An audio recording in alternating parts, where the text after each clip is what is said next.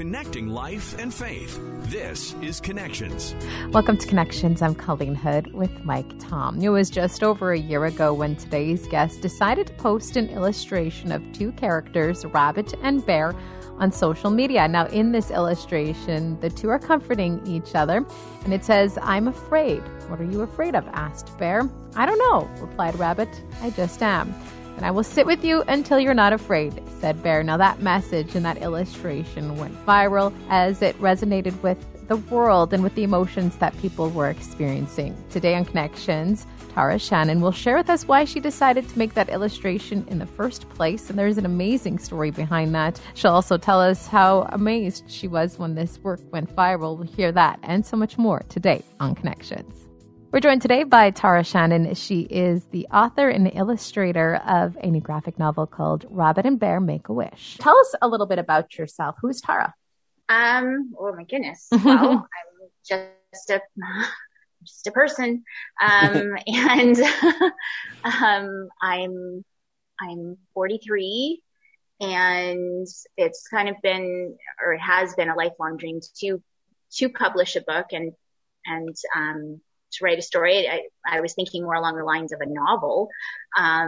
But Rabbit and Bear have taken off, and I'm so happy that they have. And so the Rabbit and Bear come from my life experiences. So there was a period of time, for about 5 years, where I lost my parents and I was diagnosed with cancer. I miscarried, marriage. My marriage ended. A couple of moves thrown in there. There was a lot of things that happened within a very short amount of time, and that shaped me and changed me. And I dealt with an awful lot of anxiety and depression and fear over everything that was happening and everything I was losing. And what was going to come of me. And so that inspired me to sit down and deal with that anxiety and what I'd been through and who I was. And I started to draw and to write for Rabbit, and then later Bear. And they like many people, I've experienced loss and grief and a lot of different things in life, and it really shapes who you are. That's a lot of loss and grief, but never mind, it all occurred over like a 4-year period. What was that like? It's so quick, one after the other. Like, did you you're kind of sitting there like, is this ever going to end? Or well, when you're in it, you're just going through the motions, and at least that's what I remember, was that you just, kept moving forward and looking for hope, in each day. I was thinking more about my mom. I remember at the time, as far as her cancer went, she was diagnosed and, fared well with her initial treatment. But then it went into remission, and it came back, and it came back with a vengeance. And that was at the same time my dad passed away, and she received the results from her PET scan the following week, I believe. And then it was just after that I went and started my journey with thyroid cancer, with a specialist. So, but I just remember thinking about my mom, and I didn't want to lose her. And that was my focus, and looking for hope for her. So it was day to day, and it wasn't really looking down on it, like that big picture that I have of it now. It was just trying to get by at that time. And, so now it's 7 years since my mom passed, 10 years for my dad, and 10 years cancer free for myself, basically. Now I feel like I'm finally coming out of that fog and that process of you almost, I don't know quite still how to put it in some ways. Like you're almost automated. It's like, okay, must get up, must do this, and hope. And what's next, tomorrow going to bring. And now I can look at it and see all of the change, and see not just like the physical change, but the change that manifested within myself. And that's a lot of big emotions and changes to process. And I needed that time to come out of that fog. And I think a lot of people don't maybe realize it, that it's not until after the fact that you can see the full extent of what you've been through. It took a therapist to tell me. Right? Yeah.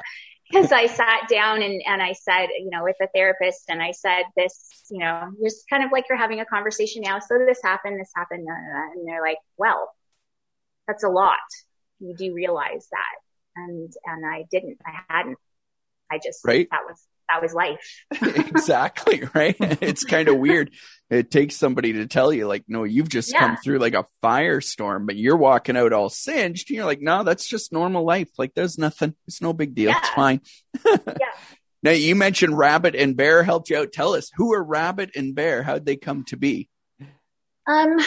They it just came to me out of the blue one day as I was dealing with anxiety. I was having anxiety. I get panic attacks. I still do, but they've eased somewhat. And it was spring 2019, and I was having a panic attack. I didn't know where my career was taking me. I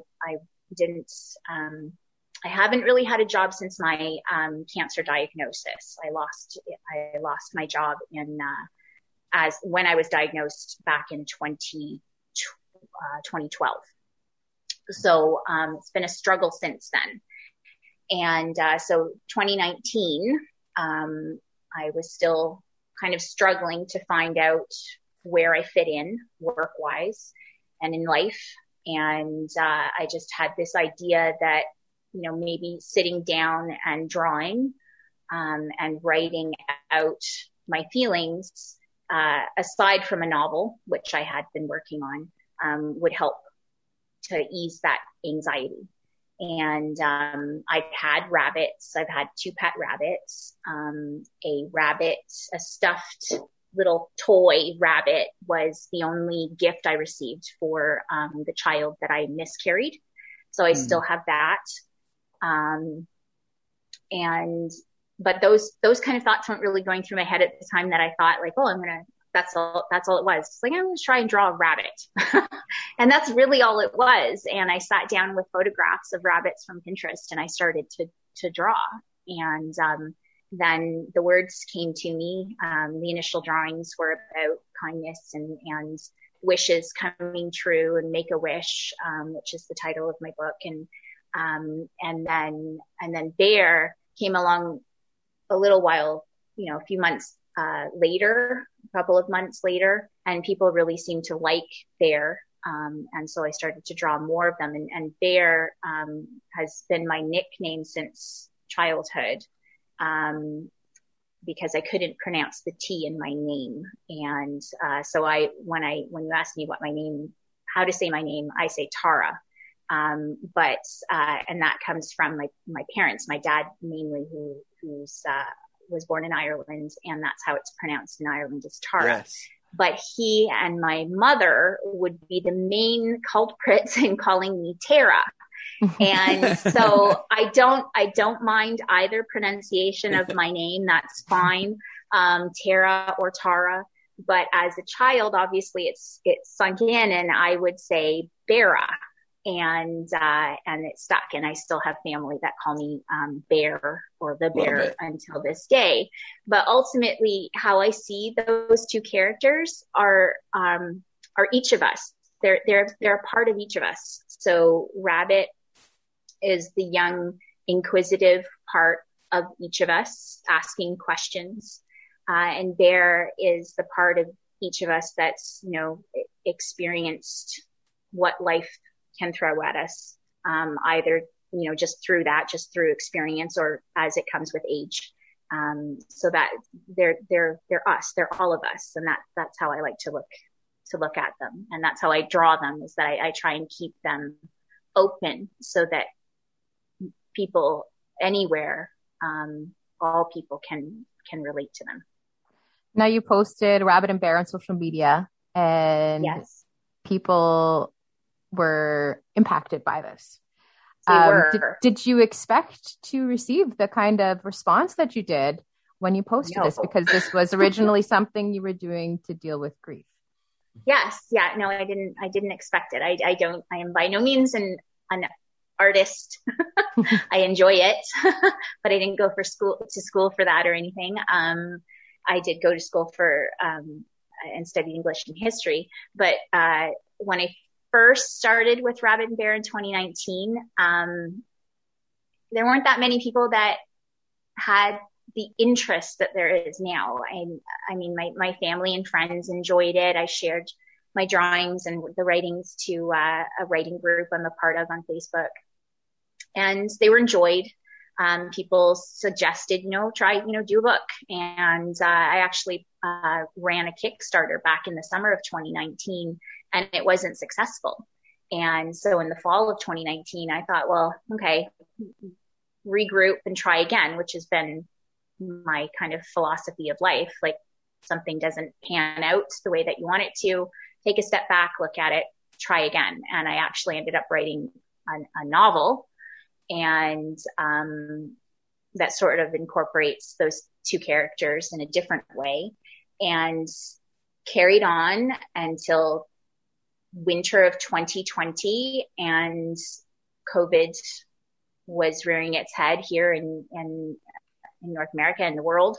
And I could feel that anxiety building within myself and in my friends and family. And I thought, well, maybe I'll share Rabbit and Bear again and see if that resonates and helps people, because I found that I needed them again. So I started writing, and but certainly no expectation of what was about to happen.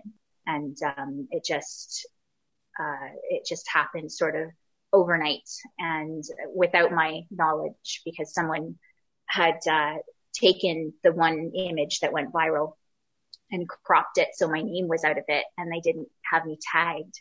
So it was just a fluke that one night in March last year, late March, I was going to bed, and I thought I'll check Facebook one more time before I go to sleep.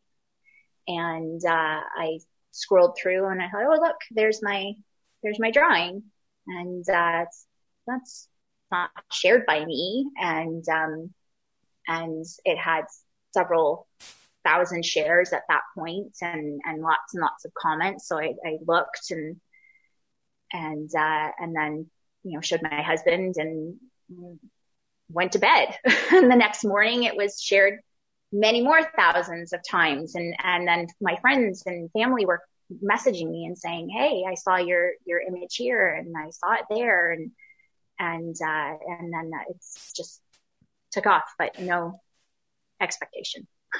That's pretty amazing. And it kind of like Rabbit and Bear, and it's there's great illustrations. It sounds kind of like a children's book at first, right? But like, this is impacting all kinds of people, young and old, isn't it? Yes. Yeah. And that's how I kind of put it out there as a book for everyone. And, when you first look at the drawings, a lot of them are very simple, and the words seem simple, but if you think about it, there's more under the surface. And I have to say that the bulk of my, the people who love Rabbit and Bear are adults, and some are initially buying it with that idea that it's a kid's book for children, and then they get it, and I've received messages saying, oh, well, now I want one for me. Yeah. And I'm hearing that more and more as it kind of builds, and it's amazing to me, the messages that I receive from people all over the world, And as I'm getting to almost, I'm at, I think I'll reach 47,000 fans today. Wow. And probably as I can see that the numbers ticking up, continuously, like I think, 50,000 by the start of next week. Like, it's just amazing to me how they resonate with so many. The dialogue is so simple too. I'm afraid, said Rabbit. Yes. What are you afraid of? Asked Bear. I don't know, replied Rabbit. I just am. And I will sit with you until you're not afraid anymore, and we will face it together.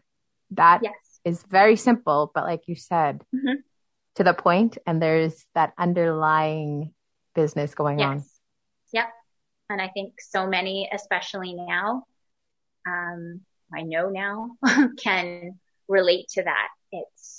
It's maybe not something, back when I first tried to put a book together, it just, it wasn't their time, and that makes it bittersweet in some ways, because Rabbit and Bear and my writing found their time in this world that we're currently in. But I'm so happy that they're bringing comfort. I'm sad that so many are experiencing now what I have experienced for so long, and so many others too. That anxiety, that fear that comes from anxiety. And that image basically came from, my husband not knowing how to help me. Because so many people, when they're with someone who suffers from anxiety or even depression, they want to fix it and, say, be positive and, do this or do that. And, that's not what's needed. It's that person being there and holding that space, just being there with them. Yeah, that's empathy, right? I know this because I try to fix people, and my therapist tells me to stop it. Just my husband heard the empathetic. same thing. Yes, empathy is a big thing, and I've had so many people, we should teach it in school, and I, maybe that's possible to try and teach or somehow help people be more empathetic. But it's also just something in us and that comes from experience. I don't know what the ultimate answer is, but I can see that there's a lot more empathy for mental health, in recent months. And again, like I said, it's both, it's bittersweet, that Rabbit and Bear can help. But yeah, I know my husband heard the same thing as you. You can't fix it. At the end of the day, what are you hoping that people will take away from Make-A-Wish? That there's always hope, and they're not alone, and that, make a wish, basically. Like, what is it that at the core of yourself that drives you? And it seems like that it's hard to peel back those layers to find out what that is. And that's what happened to me. I lived so many years doing what I thought I was supposed to do. And I put aside the dream I'd had of becoming an author because I didn't. And I think possibly too, my parents maybe weren't encouraging of that because it maybe wasn't going to pay bills.